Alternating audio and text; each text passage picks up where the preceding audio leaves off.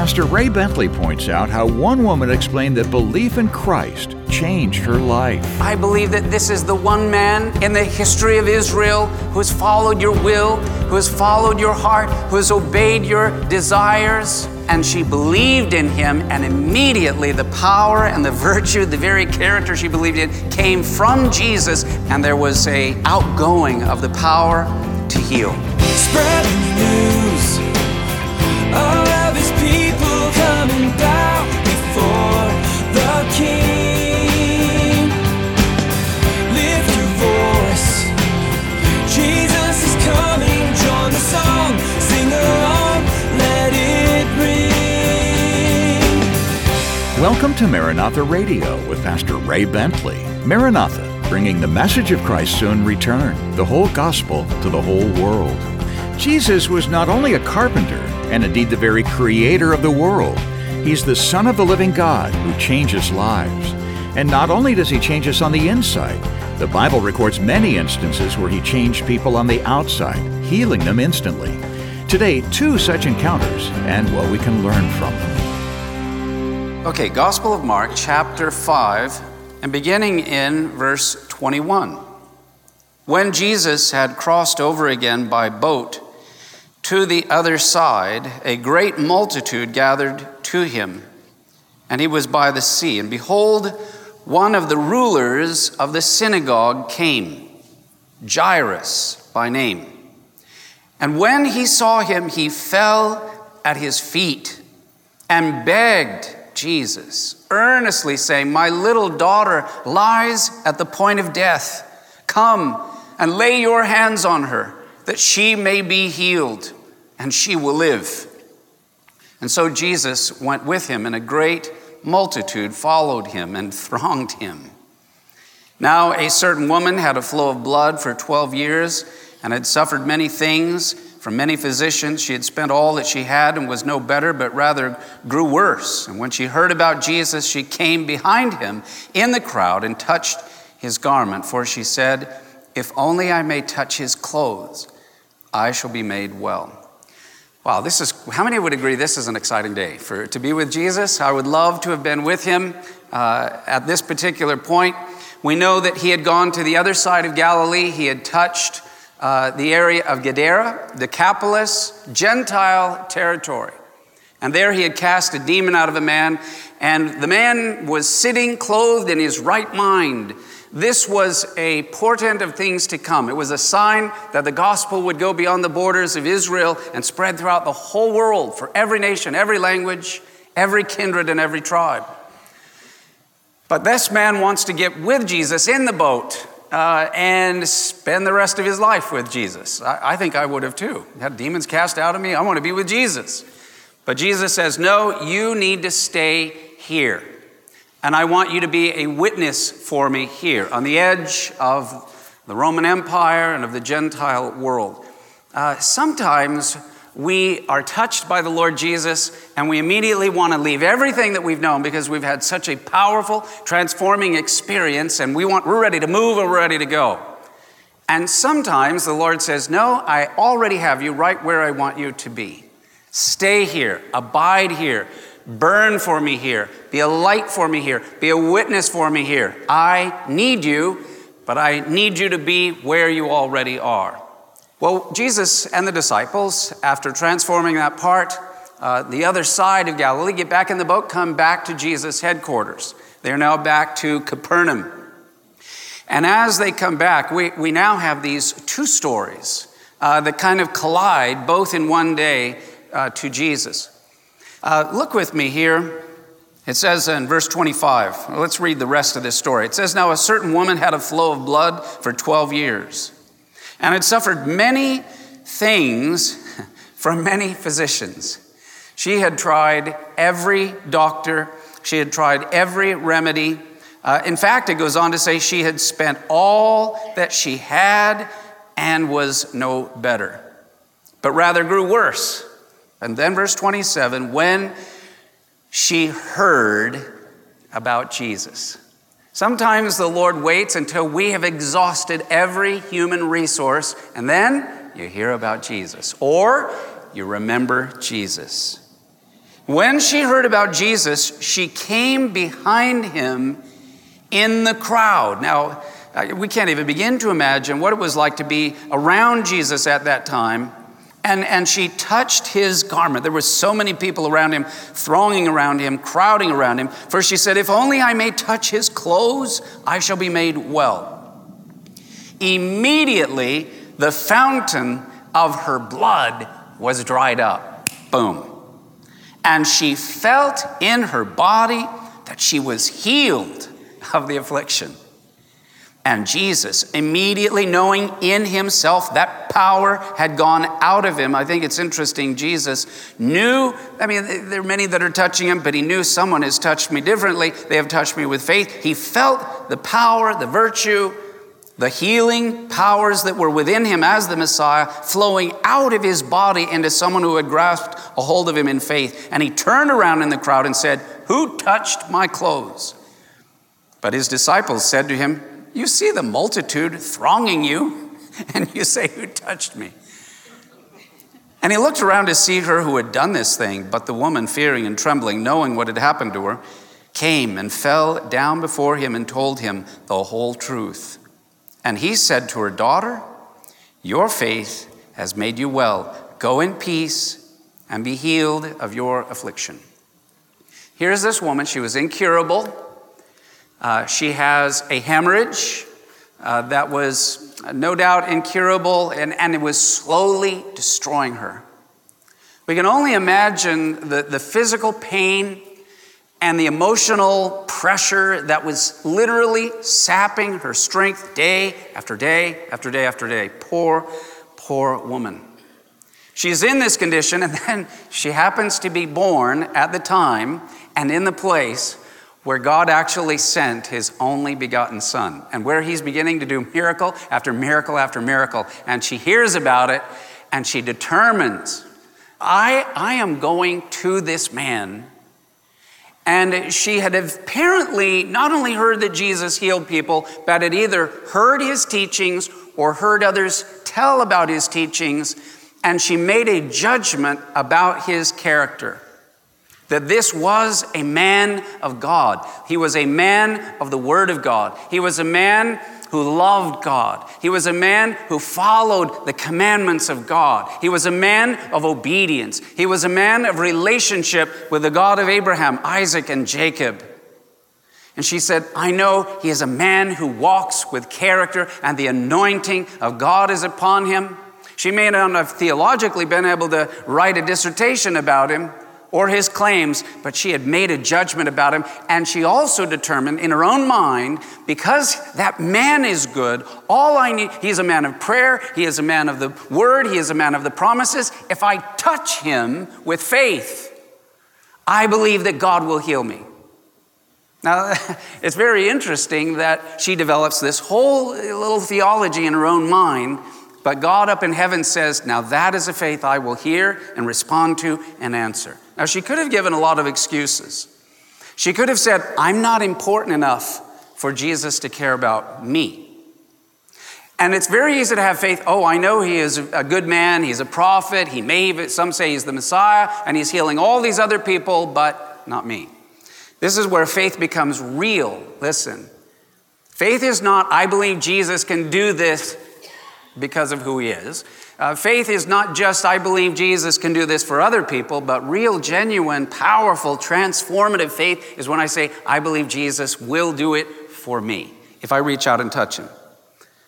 She could have said, well, look, because Jesus is on his way, Jairus is an important man, he's the ruler of the synagogue, and he's just grabbed Jesus and he says, come to my house with the urgency of a father whose daughter is dying or has already died.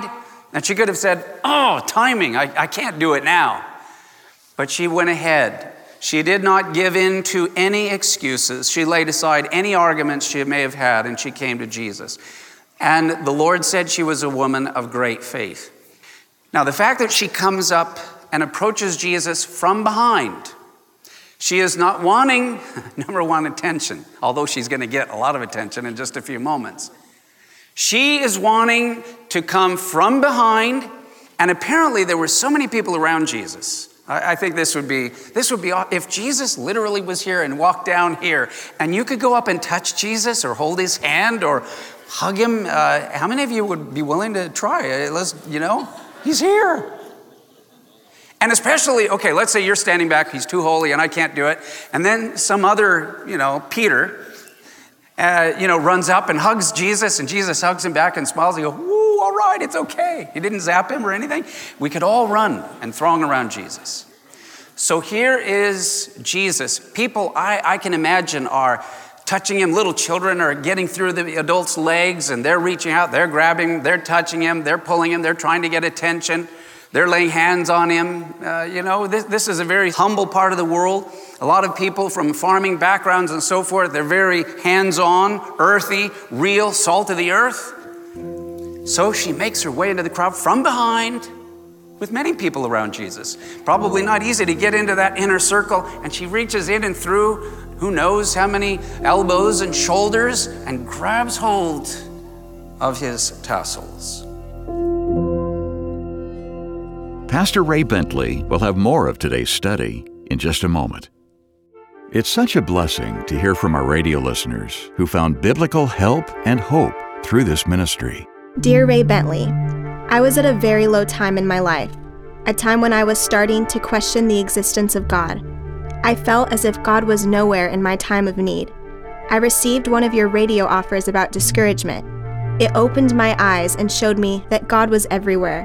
In fact, I see now that God allowed me to endure this time of pain to strengthen my love and commitment toward Him. It's funny how God works sometimes. Right when you think He's nowhere to be found, there He is.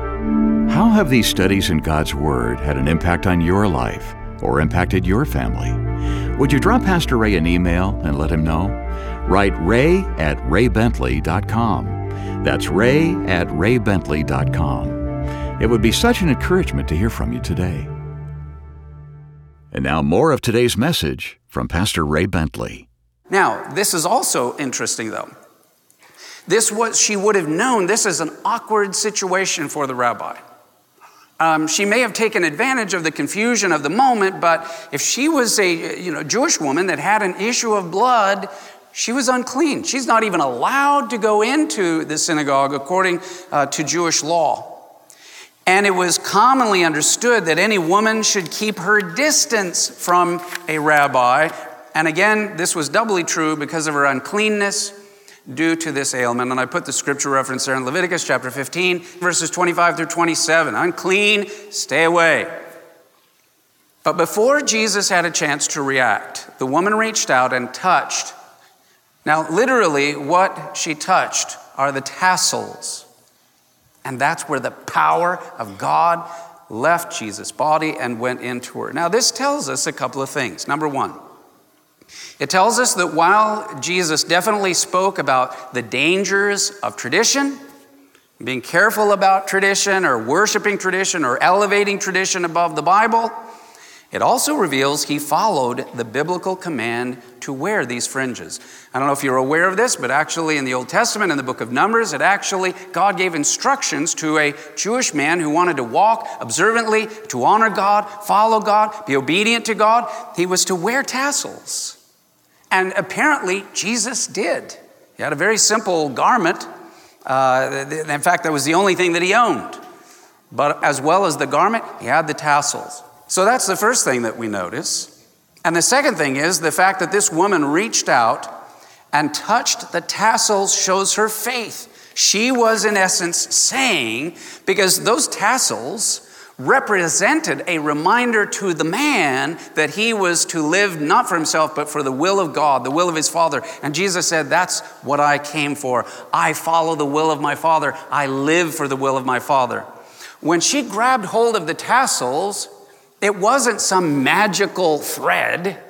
All that was a picture of the character of the man who wore them, who happened to be perfect.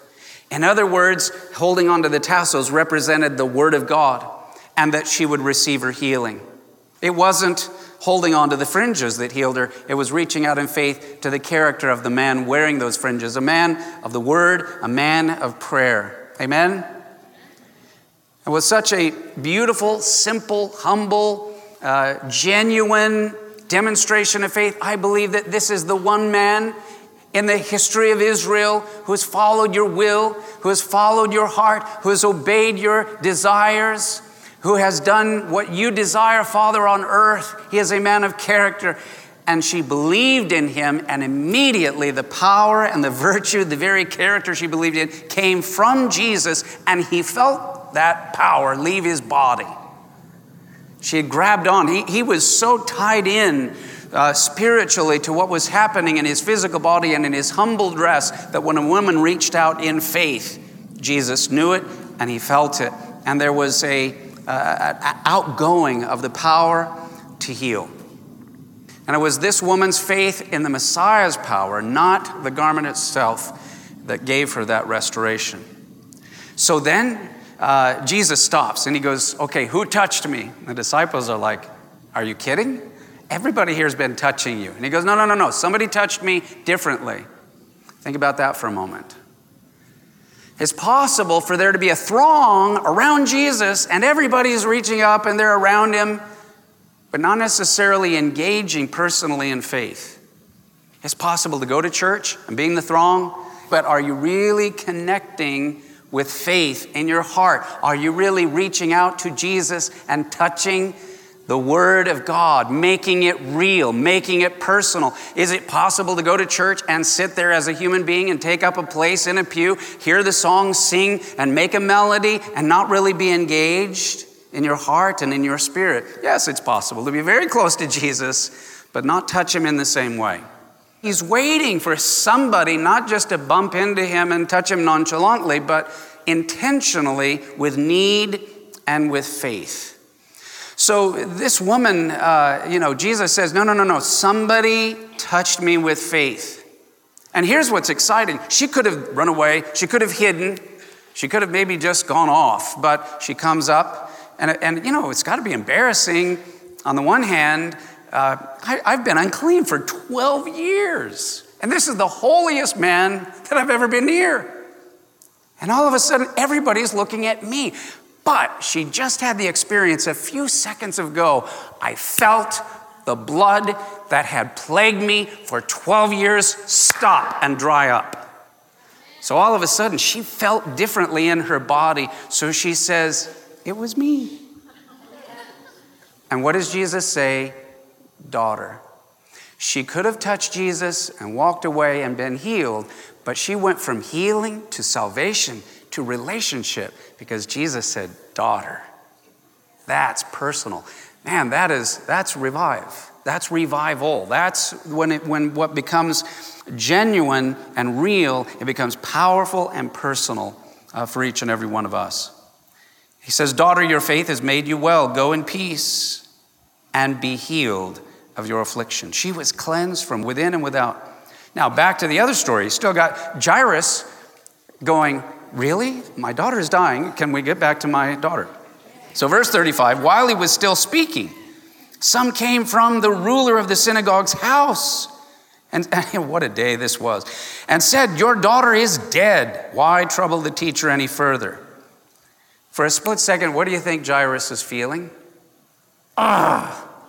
Here's a healing but you delayed and my daughter is dead. You were sick, but my daughter is already dead. I don't know what flashed through a father's mind. You're not always rational at those moments, but I feel for poor Jairus. But God enlightens. That's the meaning of his name. Verse 36, as soon as Jesus heard the word that was spoken, he said to the ruler of the synagogue, don't be afraid. Why did he say that? Because his first reaction was afraid. She's dead and it's too late. Immediately, Jesus, knowing that, says, Jairus, look at me. Don't be afraid. Only believe. And he permitted no one to follow him except Peter, James, and John, the brother of James. And then he came to the house of the ruler of the synagogue, and he saw a tumult and those who wept and wailed loudly. And when he came in, he said to them, why make this commotion and weep? The child is not dead, but sleeping. And they ridiculed him. But when he had put them all outside, he took the father and the mother of the child and those who were with him and entered where the child was lying. And then he took the child by the hand and said to her, Talitha cumi, which is translated, little girl, I say to you, arise. And immediately the girl arose and walked. for she was 12 years of age, and they were overcome with great amazement. But he commanded them strictly that no one should know it, and said that something should be given to her to eat. Yeah, right. Just healed a little girl from the dead. Now, don't tell anybody. Let's keep it a little secret. I don't always understand some of those things, but surely, the news was spread quickly around Galilee shortly thereafter. Now, in the Gospel of Matthew, it tells us about this story. I read to you Matthew 9, 23 and 24. When Jesus came into the ruler's house, same story, and saw the flute players and the noisy crowd wailing, they'd already started the funeral. He said to them, "Make room, for the girl is not dead, but sleeping," and they ridiculed him. The laws of Jewish mourning required the need for mourners to assist those who were grieving. In fact, the Mishnah declared, with kind of the rules on following the law, even the poorest in Israel should hire not less than 2 flutes and 1 wailing woman. You had to hire people to help you, weep and mourn. And so they had started playing, the sad little flute sound and the wailing. Someone was there. And in this emotionally charged moment, Jesus makes the shocking announcement. He breaks up the mourning. He breaks up the sadness. And I love that. If any of you are just, in a sour mood, Jesus comes in, nope, not today, no pity party. Anybody that's just going to, weep and mope and whine, get out. All whiners, please leave now. So everybody leaves. Mom, Dad, Peter, James, and John are standing there, and there's Jesus. And Jesus, of course, it's wrong. According to the law, you cannot touch a dead person. But with Jesus, not fearful of defilement, because it's going to go the other way. Defilement's not coming to him, but the resurrection and the life in him is going to change the defilement into wholeness, health, healing, and from death to resurrection and life.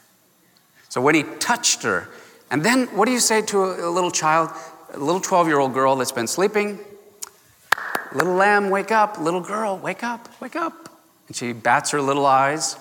She wakes up, she gets up immediately, starts walking around. And what's the first thing every kid does after they've taken a nap? They say, "I'm so hungry." And Jesus, while their mouths are hanging open and they don't know what to do, Jesus, could somebody go in the kitchen and get the little girl something to eat? She's very hungry. Because a few moments ago, she was sleeping and she now needs food. Give her physical attention. Isn't Jesus awesome? Well, praise the Lord. Father, we just come before you. Thank you for my family. Thank you for my brothers and sisters. And Lord, the same Jesus is here tonight. You love and you care for each and every one. And Lord, if there is even one man, one woman, one boy or one girl in desperate need of you, and maybe it's not them personally, but someone they have emotionally carried or been carrying, mom, a dad, a sister, a brother, a friend, a neighbor, a coworker, Lord, that they would stand in proxy for them and that you would heal them and raise them and nurture them and make them whole. You are the same yesterday, today, and forever. And so we pray that you would be glorified in this place. In Jesus' name, amen. Pastor Ray Bentley with great encouragement today from our studies in the Gospel of Mark here on Maranatha Radio. Now, today's study is titled Power Over Death. If you missed any part, you can hear a replay on iTunes or at raybentley.com. That's raybentley.com. We hope you'll stop by our site today. When you get there, under Media, you'll notice 3 words, Watch, Radio, and Devo. 3 ways to enjoy Pastor Ray's insights. Plus, click About and find out more about Pastor Ray and find out how you can come into a deeper relationship with the Lord. And at the bottom of the page, you can sign up to receive Pastor Ray's daily devotions via email, free of charge. Plus, you'll find other spiritual growth books and resources from Pastor Ray, including his latest book called The Threshing Floor, a prophetic fiction novel. So many are enjoying the full series called The Elijah Chronicles. And raybentley.com is always where you'll find the best deals on Pastor Ray's resources. You can also make a donation right there on the site. Your investments help bring the whole gospel to the whole world. Our mailing address is Maranatha Radio, 10752 Coastwood Road, San Diego, California, 92127. Next time, join Pastor Ray for more from our studies in Mark. More from God's Word next time on Maranatha Radio. Maranatha, bringing the message of Christ's soon return, the whole gospel to the whole world.